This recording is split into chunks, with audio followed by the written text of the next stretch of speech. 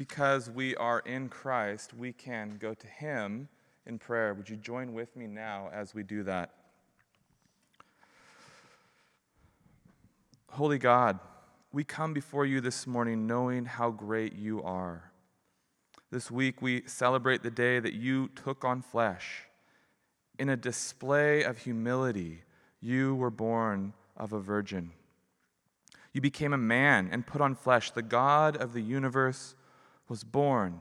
He hungered and thirsted. You were not born, though, in a palace or with pomp and celebration, but as a servant. Your birth was a picture of your entire life, one of humility, service, and death. We confess that we are quick to forget your humility. We are quick to look for the glory in your birth and in your life. Our hearts are quick to look for the peace and comfort that you offer and not what you actually call us to. Our lives are shaped by pride that looks for the easy way out. Give our hearts eyes that see the path that you call us to walk, which is the same path that you walked. May we not look to be greater than others, but humble ourselves. May we enter into the lives of those around us rather than condescend to them. Give us the same passion for your mission that caused you to leave heaven and put on flesh. And it is for this reason, Lord, that we can give thanks. For while we don't deserve it, we thank you for your humble obedience. During this season, with all of the lights and celebration, we pray that we do not look to be equal to you, but respond to your birth with humble gratitude. We also thank you this morning for churches that preach the same gospel that we do in the Salem and surrounding area. This morning we thank you for Redemption Church in Northeast Portland. We thank you for Pastor Virgil Brown and for the elders there. Lord, we pray that they would be a faithful witness to your gospel there in the Coley neighborhood. And as they encounter the normal struggles of a 2-year-old church plant, we pray that you would equip them for many long years of faithfulness. Finally, we pray for ourselves. And as we descend into Christmas this week, I pray that you would guard us against unhealthy expectations. The holidays hold so much hope and never seem to live up to them. May we remember that our greatest hope is in you. The hope of a life with you is a sure reality. All other hopes pale in comparison. We pray that we would be a people who knows and lives out the hope of our salvation above and beyond the hope that this season and this world offers. And finally, we also pray for the word this morning, that it would bring life to our hearts and quicken us to good works this week. Amen. Amen. Thanks, Nick. Can I have a seat? Open your Bibles to chapter 5 of Revelation. Chapter 5 of Revelation.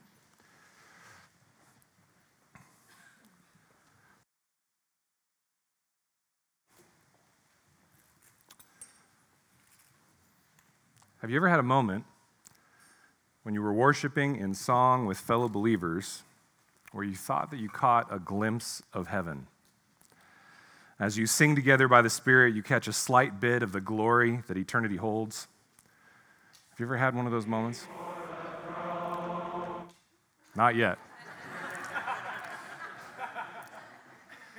I have been blessed on multiple occasions within this local body and elsewhere to catch that slight glimpse of heaven. But there's one instance that stands out in my mind. You've already gotten a preview of it. Almost 4 years ago, I was thankful to attend a conference called T4G, or Together for the Gospel, in Louisville, Kentucky with Seth. And one of the things I loved most about this conference was that it was big in terms of the audience. It filled a stadium full of tens of thousands, and big in terms of the speakers. And yet, when it came to worshiping in song, there was a simple piano and a single singer on the stage. And this was intended to focus on Jesus and Jesus alone, not on a band, not on a program. It was to focus on the collective worship of the gathered towards the risen Savior. I was so blown away that I recorded some of it. Here's a quick clip.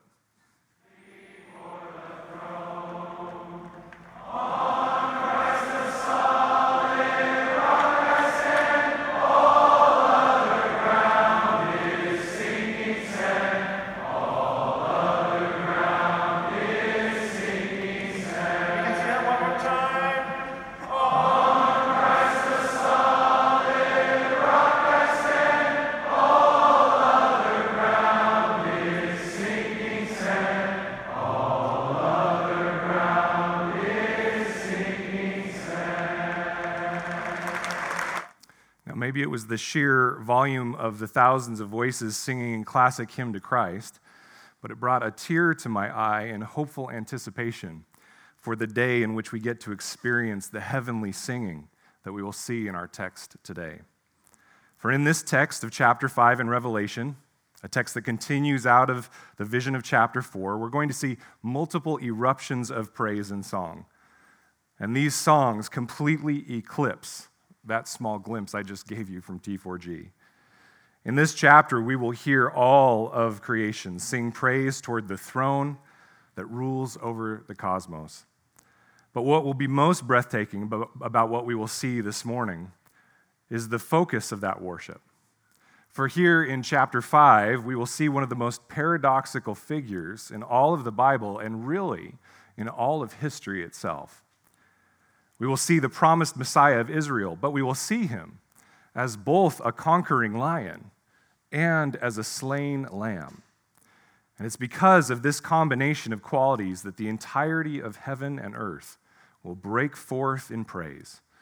And this morning, I hope that it will help our hearts to break forth in that same kind of praise.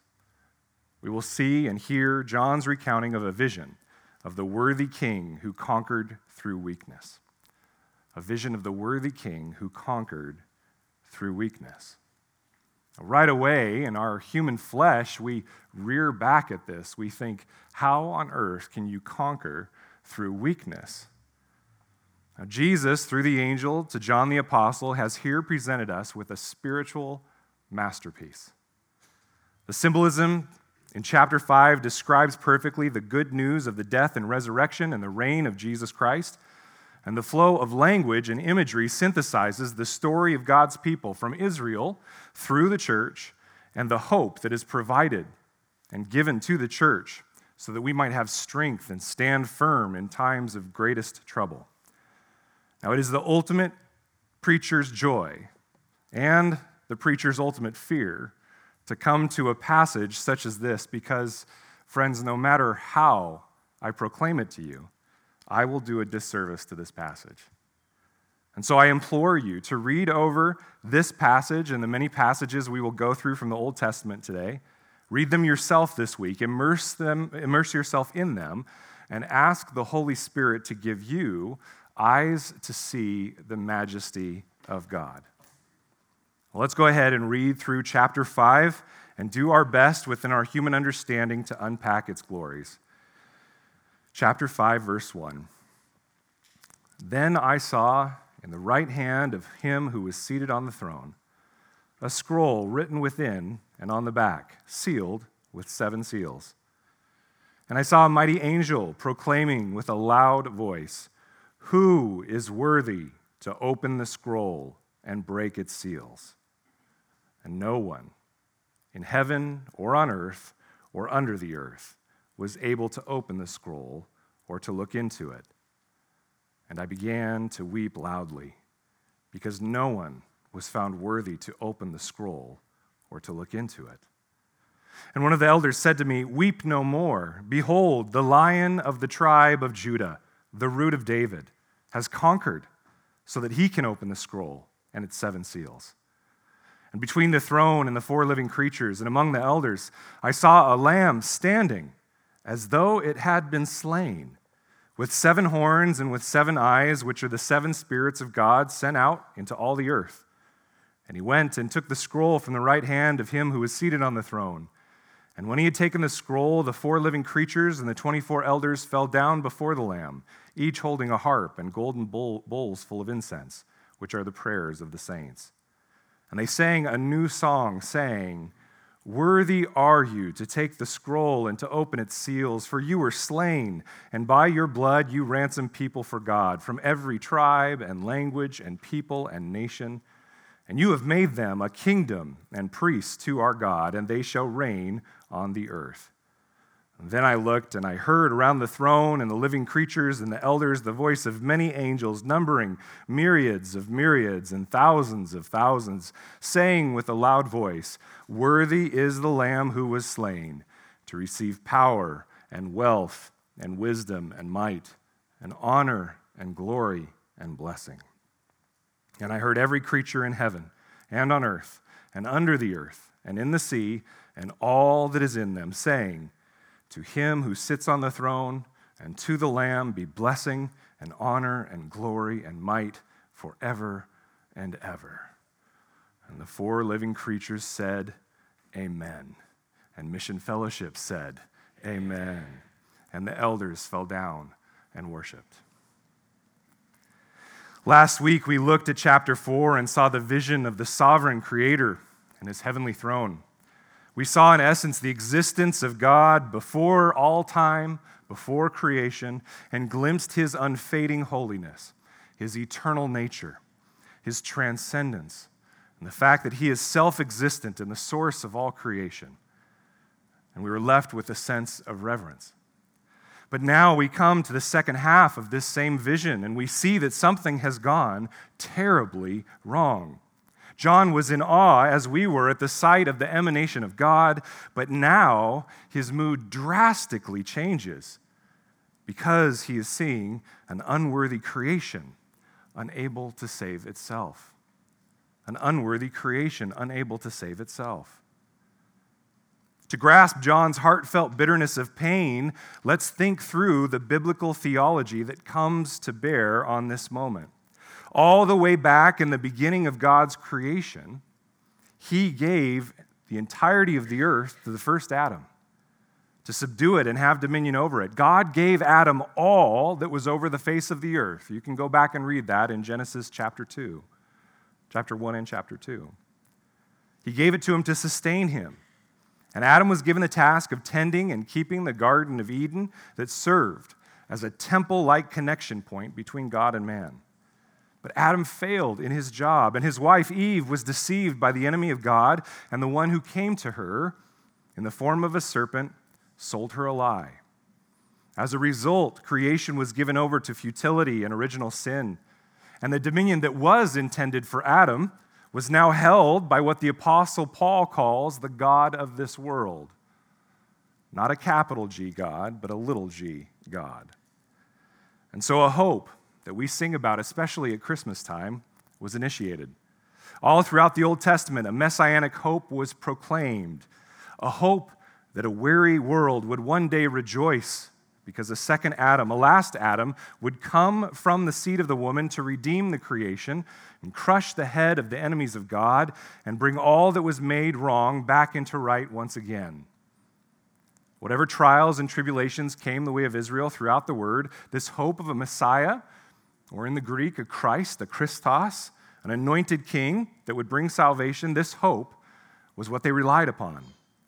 And one of the most vivid images of this hope is found in the vision of the Son of Man in Daniel 7 that we have referenced often over the last year. Let's refresh it in our mind by reading it together. Would you go there with me? You can keep your finger here in Revelation, but go to Daniel 7. And let's just refresh our memories a bit, reading in Daniel 7, 9 through 14. And I want you to look for and notice the similarity in imagery here. Daniel 7, verse 9 says, As I looked, thrones were placed, and the Ancient of Days took his seat. His clothing was white as snow, and the hair of his head like pure wool. His throne was fiery flames, its wheels were burning fire. A stream of fire issued and came out from before him. 1,000 thousands served him, and 10,000 times 10,000 stood before him. The court sat in judgment, and the books were opened. I looked then because of the sound of the great words that the horn was speaking. This is from the context before. And as I looked, the beast was killed and its body destroyed and given over to be burned with fire. As for the rest of the beasts, their dominion was taken away, but their lives were prolonged for a season and a time. And then I saw in the night visions, and behold, with the clouds of heaven there came one like a son of man, and he came to the Ancient of Days and was presented before him. And to him was given dominion and glory and a kingdom, that all peoples, nations, and languages should serve him. His dominion is an everlasting dominion which shall not pass away, and his kingdom one that shall not be destroyed. Now remember the context here. God's people were in exile in a foreign pagan nation, and it seems as though the nations of the world, pictured as wild beasts coming up out of the sea, that they would always rule in hostility, that Israel would always be in exile under the reign of Babylon. But in the midst of that bad news, God grants Daniel a vision of what is occurring behind the scenes in the heavenly realm to give God's people hope. Now, right away, we should be noticing similarities to Revelation 4 and 5. The Ancient of Days sits on the throne in amazing glory, almost exactly like the vision the Apostle John saw in Revelation 4. And it's in his glory that the Almighty destroys the beast and his dominion. He conquers. And the earth itself is then taken and given to this messianic figure, the Son of Man. But Daniel is left wondering. He's left wondering, when will this happen? Yes, we have this hope, but when will it happen? And he is given the answer later in Daniel 12, verses 8 and 9. It says, I heard, but I did not understand. And then I said, Daniel said to the angel, O my Lord, what shall be the outcome of these things? He said, go your way, Daniel, for the words are shut up and sealed until the time of the end. Now, this is the imagery that we are to hold in our minds as we go back to Revelation 5 and as we read through it. And we see there in verses 1 through 4 that in the hand of the one who sits on the throne is a scroll written within and on the back and sealed with 7 seals. It says in Revelation 5:2, I saw a mighty angel proclaiming with a loud voice, who is worthy to open the scroll and break its seals? Now, this is a hope. This idea of a Messiah that we just covered in Daniel is a hope that John has been raised on as a citizen of Israel, under persecution by the Romans, exiled on the Isle of Patmos, watching his brothers and sisters in the church, the true Israel, die as martyrs. And so his heart, as most of ours do, cries out with the question, the same question that Daniel had, when will this plan come to fruition? When will the Messiah rule and reign? When will the plan of God be carried out? Well, here back in Revelation 5, John has now been transported in a vision to the very throne room of God that Daniel witnessed. And he sees what, by all accounts, is the fulfillment of the promised vision of Daniel 7. He sees the Ancient of Days, God the Father himself, on the throne. Could this be that moment? Could this be the moment where the sealed plan of God is opened and accomplished? After all, the voice of Christ in chapter 4, verse 1, called John into the throne room to see what must take place after this. Perhaps this is the unsealing of the plan of God. And so he looks closer. In the right hand of the Almighty, he sees a scroll. It's lettering on the outside and within, and it's sealed with 7 wax seals. Now, in the ancient world, important documents were sealed with melted wax that were impressed upon with an image particular to the author. Perhaps a monogram or an insignia, like what you see up here on the screen. This unbroken seal would show that it was authentic from a particular author, intended for a particular recipient. Any person not authorized by that author to break the seals would be committing a crime. It was the encryption of the day, if you will. A scroll could not be read, and the instructions within could not be acted upon unless the seals were broken. And in the Roman Empire especially, we know this form of communication occurred. It was especially true of important documents such as wills or deeds of title, which required 7 witnesses and thus 7 individual seals. A document that arrived in the hands of the recipient with these 7 seals intact meant that what was inside was secure. And the writing on the outside was intended to be aligned with that written on the inside so that the recipient, once they broke the seals, could be assured that the contents had not been altered. It would fit the context of John's day that he would realize that this scroll he sees in the hand of the Ancient of Days is of immense importance.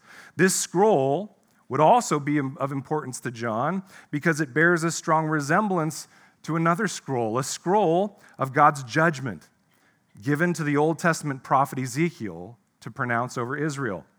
We see it here. You can write this down and read it later in your own Bibles. In Ezekiel 2:9 through 3:4.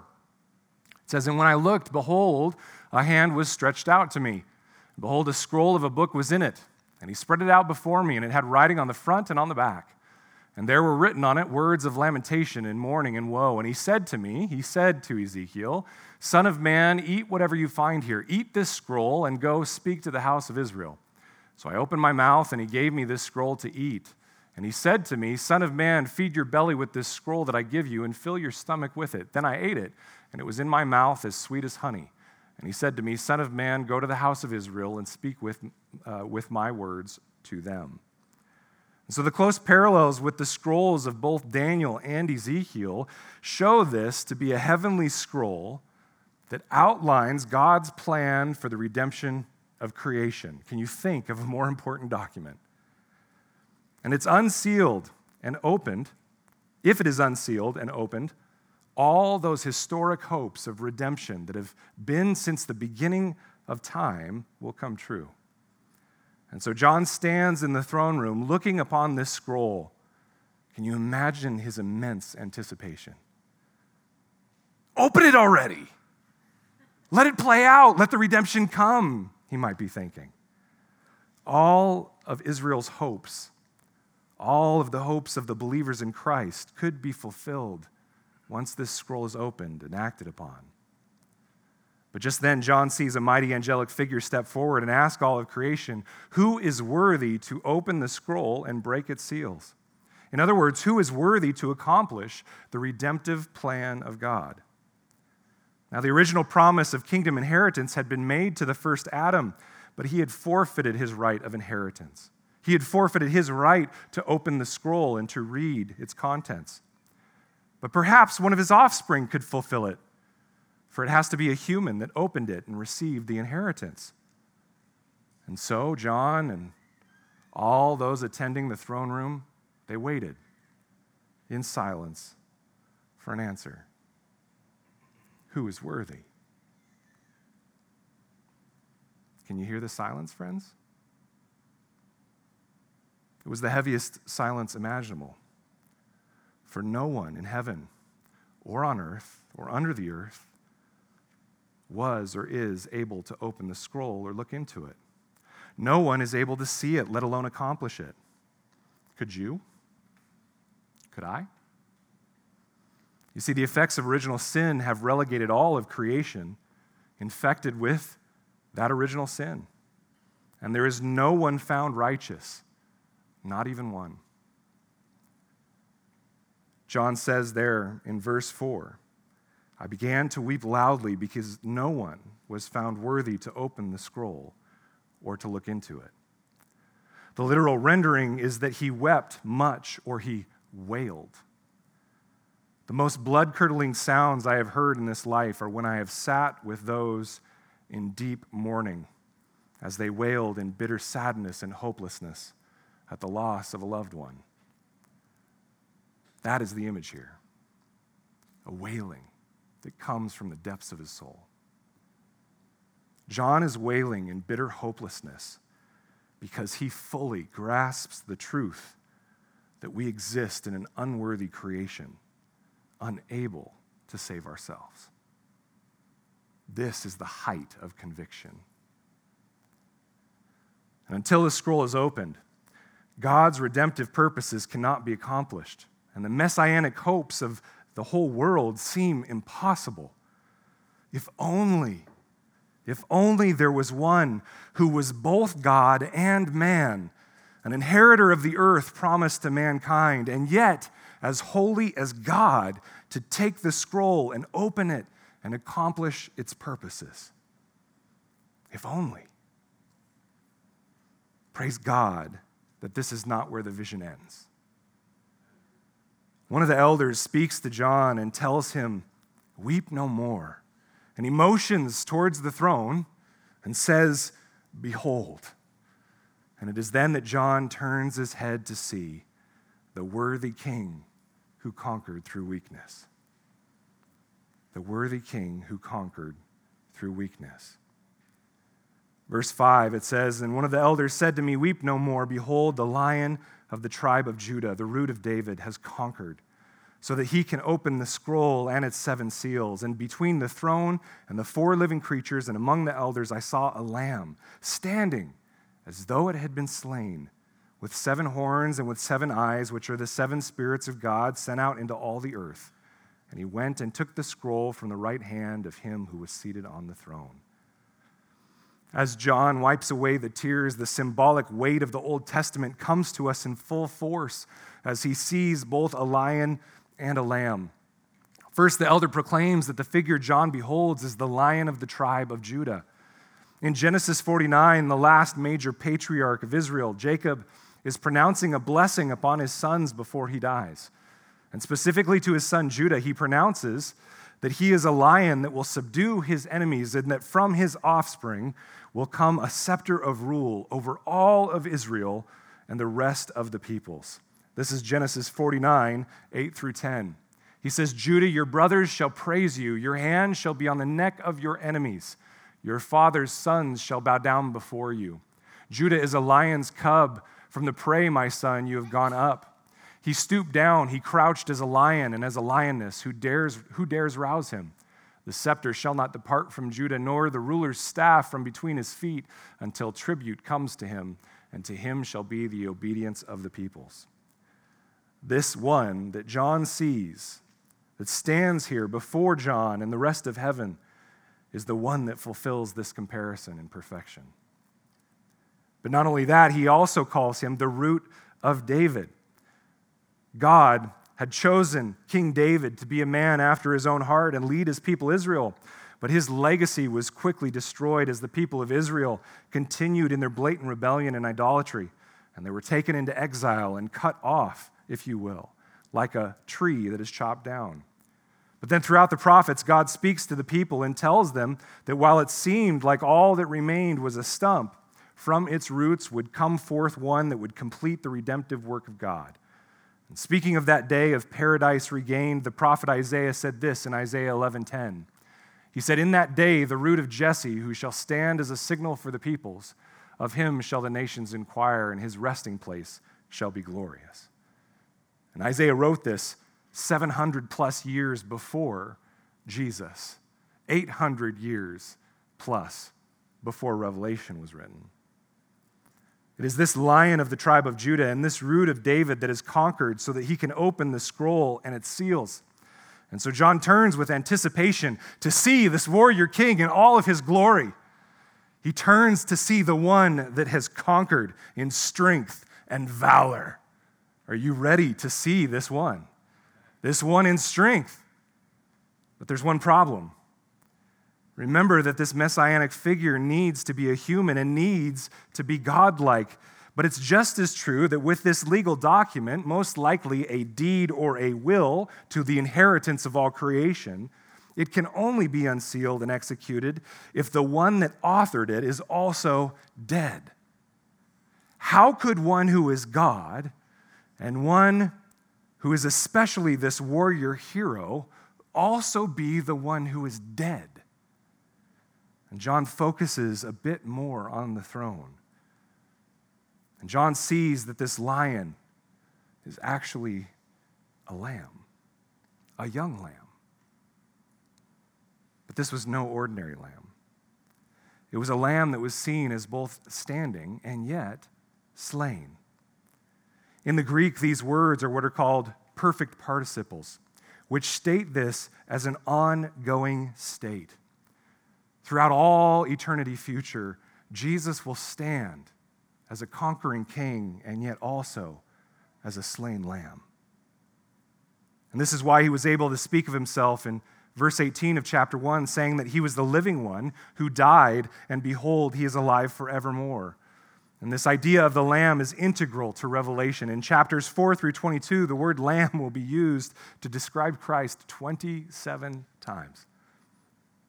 And providing this seemingly confusing paradox, John is actually bringing great clarity to the Old Testament promises and their fulfillment in Jesus that up until this point, up until Christ, had long confused the Pharisees and the religious leaders. You see, throughout the Old Testament prophecies, God is pictured as both a conquering king, and yet his salvation is brought about by a different kind of war.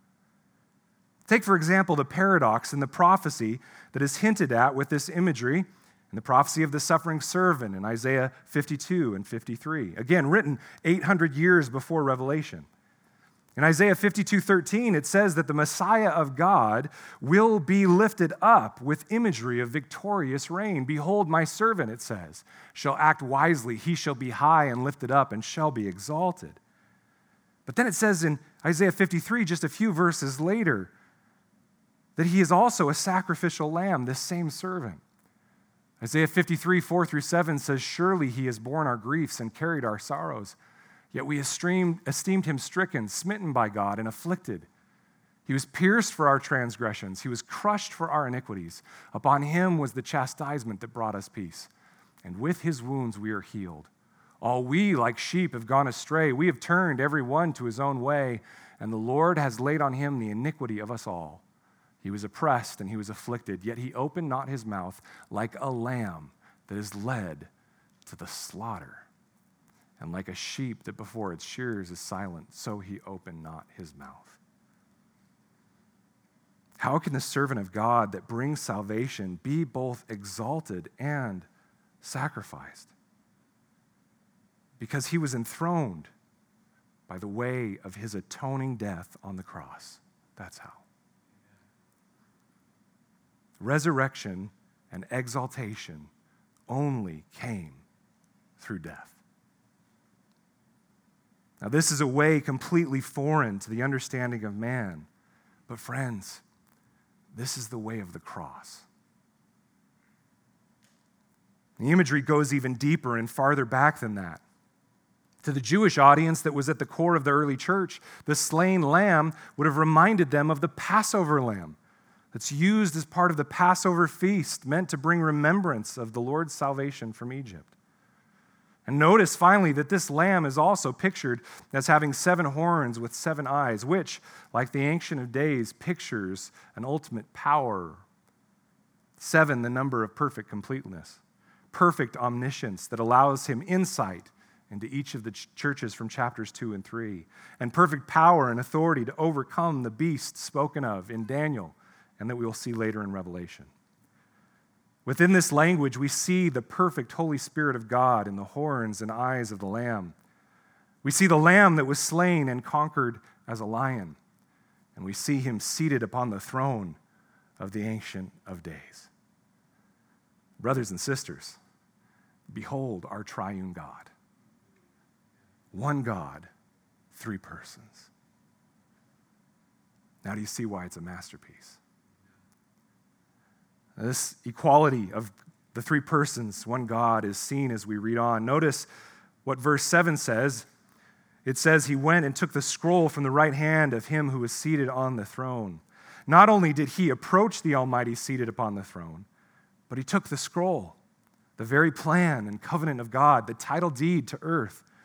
And not only that, in chapters 6 through 8, verse 1 of Revelation, this will show us that he opens and accomplishes the plan. He breaks the seals. And Jesus is the only one who can open the seals, for he alone was both man and God. He alone was lifted up after dying as the suffering servant. He alone accomplishes the ultimate exodus of God's people from the kingdom of darkness.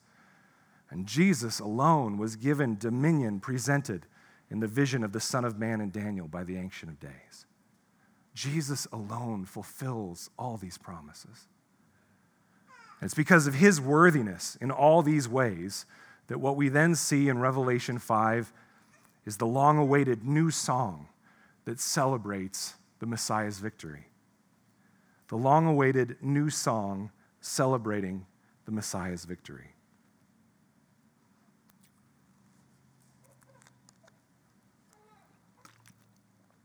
Let's listen in to this new song as we read beginning in verse 8 of chapter 5. When he had taken the scroll, the 4 living creatures and the 24 elders fell down before the Lamb, each holding a harp and golden bowls full of incense, which are the prayers of the saints.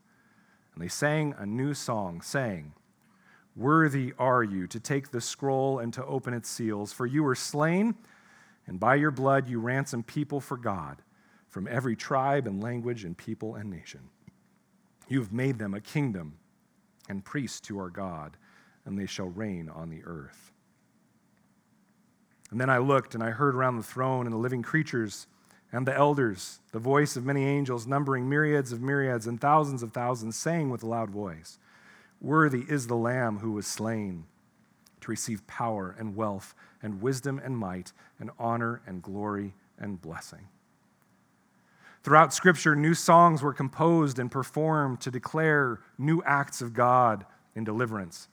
You can think of the song of Exodus 15, and you can go read it this week on your own in Exodus 15, in which Moses sings in triumph after the miraculous deliverance from Pharaoh's army at the Red Sea. Or maybe even at this time of year, you can think of the Magnificat of Mary praising God for the plan of the Messiah. It's a form of a victory song. But perhaps the most cherished new song in the Bible is the one that is promised in Isaiah 42. Would you turn there with me in your Bibles to Isaiah 42?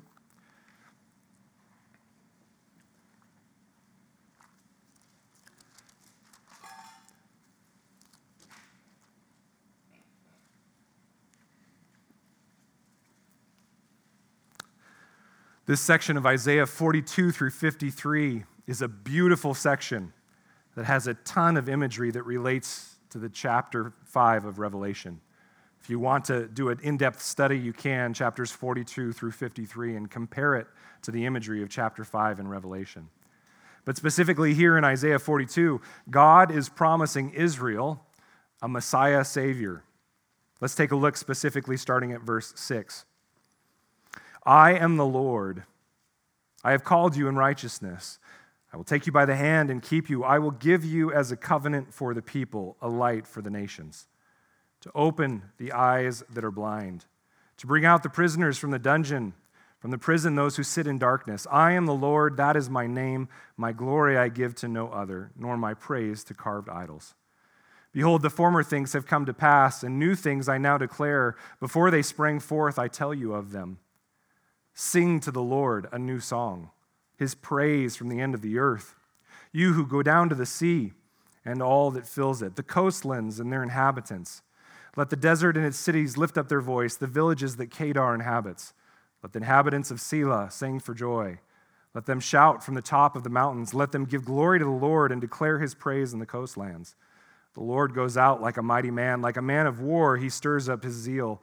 He cries out, he shouts aloud, he shows himself mighty against his foes. God is promising Israel a Messiah Savior. This promise of a Messiah who will bring salvation to the farthest reaches of the world, even beyond Israel. And when it is accomplished, there will be a new song that is sung. For Israel, this promise of a Messiah would mean that they would be redeemed from their idolatrous sin, and their covenant relationship with Yahweh would be complete. They would finally fulfill their role as a kingdom of priests to their God. And the very promise that God made them, made the people of Israel, would be established forever. For he had promised them in Exodus 19, if you indeed obey my voice and keep my covenant, you shall be my treasured possession among all peoples. For all the earth is mine, and you shall be to me a kingdom of priests and a holy nation. This is the promise that he had made Israel. And when this Messiah fulfills his purpose, this new song will be sung in celebration of this victory. And it's this redemptive action that is celebrated in the second half of the song, the second half of the song from Revelation 5. For in the death and resurrection and enthronement of Jesus and the pouring out of his Spirit into his covenanted people, he has eternally changed us and given us this identity, an identity of a kingdom of priests that minister to him day and night. Citizens in his kingdom, serving as priests to our God, victorious and reigning with him over the domain of sin and darkness. And who is it that leads this new song? It's the 24 elders from chapter 4, angelic beings representing the redeemed people of God from both the Old Testament and New. They have harps in their hands, ready to bring praise through song. And in their other hands are bowls full of incense, which are the prayers of the saints who have been crying out for redemption and salvation. And these prayers, like sweet incense, have filled the nostrils of God Almighty, motivating him to act on our behalf to bring his justice forth. But before we leave this new song, notice also the first half of the song and the scene of verses 11 and 12, and notice the similarities to what we read earlier in Daniel 7. Verses 11 and 12 speak to the numerous legions of angels singing this song of praise before the throne of the Ancient of Days. Verse 9 speaks of the fact that the one to whom they are singing is worthy to receive this praise because it was by his atoning blood on the cross of Calvary. It was by this blood that he ransomed people from every tribe and language and people and nation. You hear Daniel 7 coming through. John, here in his vision in Revelation 5, is proclaiming that Jesus has become the ultimate Passover lamb. Through the work of the cross of Calvary, through the firstborn of the resurrection, Jesus, God has given eternal security to his people by his blood. And this act of redemption and ransom was not just for Israel, praise God. It was for all Jews and Gentiles across the world so that anyone who calls upon the name of Jesus might be saved from their sin and reconciled to God. It was for you, and it was for me. In this heavenly scene, John is also proclaiming to the church that the vision of the prophet Daniel, the vision of the Ancient of Days, handing his kingdom over to the Son of Man, has been completed. It was completed upon the cross of Calvary. In Jesus of Nazareth's death and resurrection, the promises of God to Israel were fulfilled. There is nothing further that needs to be fulfilled. God's people, his church, made up of Jew and Gentile, now simply await the consummation of that victory. And now, as we sit in this in-between time of the church age, awaiting that truth and watching the events that are recapitulated and spoken through the visions of chapters 6 through 22 in Revelation, as we wait, we can be assured that God's salvation has come to all creation and will be completed in his timing. And John captures this idea of salvation being completely here, but not fully present, as he next pictures the heavenly truth yet to be fully enacted upon the earth. One which will come to pass through the events pictured throughout the rest of the book of Revelation that we will be going through. Here, finally, we see in the last two verses the hope of a redeemed creation where every knee bows before the King. The hope of a redeemed creation where every knee bows before the King. Friends, this is what we sing of at Christmas. This is what we long for in the dark nights of winter as we celebrate the light. The hope of a redeemed creation where every knee bows before the King. Let's read verses 13 and 14. And I heard every creature in heaven and on earth and under the earth and in the sea and all that is in them saying, to him who sits on the throne and to the Lamb be blessing and honor and glory and might forever and ever. And the four living creatures said amen, and the elders fell down and worshiped. Friends, the word is clear. All of Scripture is clear. Even as we heard in our first reading from Philippians, that every creature on this earth from every generation will eventually bow the knee to Christ. They may not know it yet, but they will. For some, it will be in willing adoration because our hearts have been captured by the living God. And we know that without his salvation, we would still be dead in our sin. We would be that unworthy creation, unable to save ourselves. For others, it will be because they have been crushed beneath his awesome and righteous judgment over them. But unfortunately, at that moment, it will be too late for them to enter into reconciliation with him. Friend, don't let it be too late for you this morning. Answer the call of Christ and humble yourself before his benevolent reign as Savior and Lord. If you'd like to do that, one of the pastors would love to talk with you after the service about what it looks like for you to repent from your sin and to be baptized into Christ and into his people.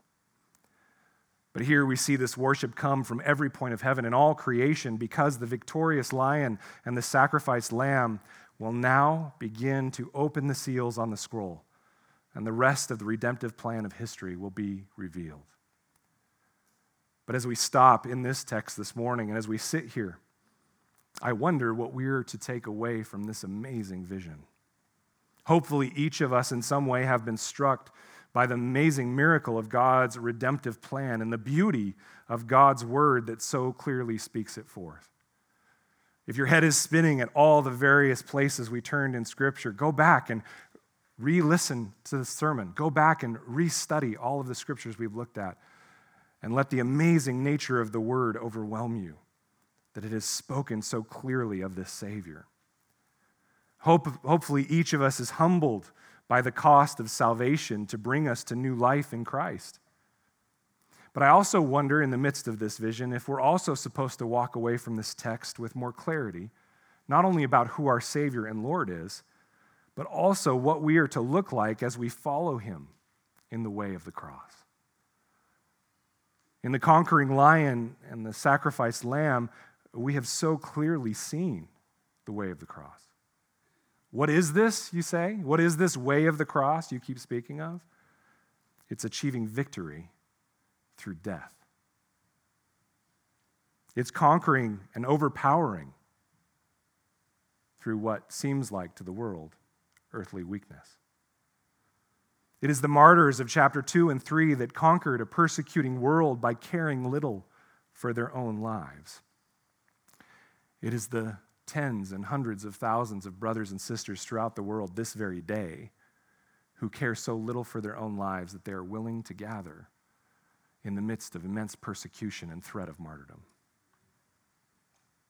It's a conquering lion standing as slain upon the throne. This vision is meant to perplex our humanity, for it shows that the true triumph did not come through political or military might. It came through the weakness of crucifixion. And this is why the way of Christ is so foreign to the world, and even sometimes to our own hearts, the hearts of his believers.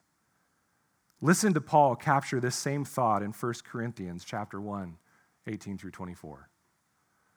For the word of the cross is folly to those who are perishing, but to us who are being saved, it is the power of God. For it is written, I will destroy the wisdom of the wise, and the discernment of the discerning I will thwart. Where is the one who is wise? Where is the scribe? Where is the debater of this age? Has not God made foolish the wisdom of the world? For since in the wisdom of God, the world did not know God through wisdom, it pleased God through the folly of what we preach to save those who believe. For Jews demand a sign and Greeks seek wisdom, but we preach Christ crucified, a stumbling block to the Jews and folly to the Gentiles. But to those who are called, both Jews and Greeks, Christ, the power of God and the wisdom of God. I wonder then how we might walk away in the way of the cross. For the early church and many of our brothers and sisters, as I said, throughout the world today, the way of the cross does mean martyrdom and death in the name of Christ. And we too, even in America, should acknowledge that this should be our level of allegiance to Christ. That we take on a willingness to die for the sake of his name. Are you willing to die for the sake of his name? But then for most of us in this room today, it's more of the question, what do we need to die to today? What part of our flesh and our rebellious independence needs to be crucified right now? As many lobby and position for power in our world today and grasp for control over what cannot be controlled, I wonder what kind of impact we would have if we sought power not through earthly wisdom, if we sought strength not through earthly wisdom, but through the way of the cross. The true saints of God will be referred to later in chapter 14 as those who follow the Lamb wherever he goes. And so, in what areas do we today need to follow him in his willingness to die so that the Father might be glorified? In what areas do you need to stop pursuing strength and instead pursue surrender so that we can triumph in him? I think many of us still believe that being a Christian is to persevere in our own strength. It's to get more holy, to work harder. to be better, more prosperous, to become more holy people. Because we can, gosh darn it, we're Americans. But the reality of the vision we have seen today is that we cannot. We can't. In our own power and our own worth, we are unworthy and unable. But in Christ, all things are possible. Salvation, reconciliation, and victory over sin. For some of us, the way of the cross is to take a step forward in repentance from sin that has a hold on us. And for us to do that, we will need to be vulnerable and vulnerably admit our need for help to God and to His people. It means finally admitting that we are too weak to handle whatever it is that we are tempted by. We will need to bring our weakness and sin out of the darkness and into the light. And we will need to confess our sin to those we have harmed and find out what restitution and restoration looks like. For some of us, the way of the cross is to seek reconciliation in relationships. Perhaps it's in your marriage, with your children or parents. Maybe it's with your roommates or with close friends here in this church.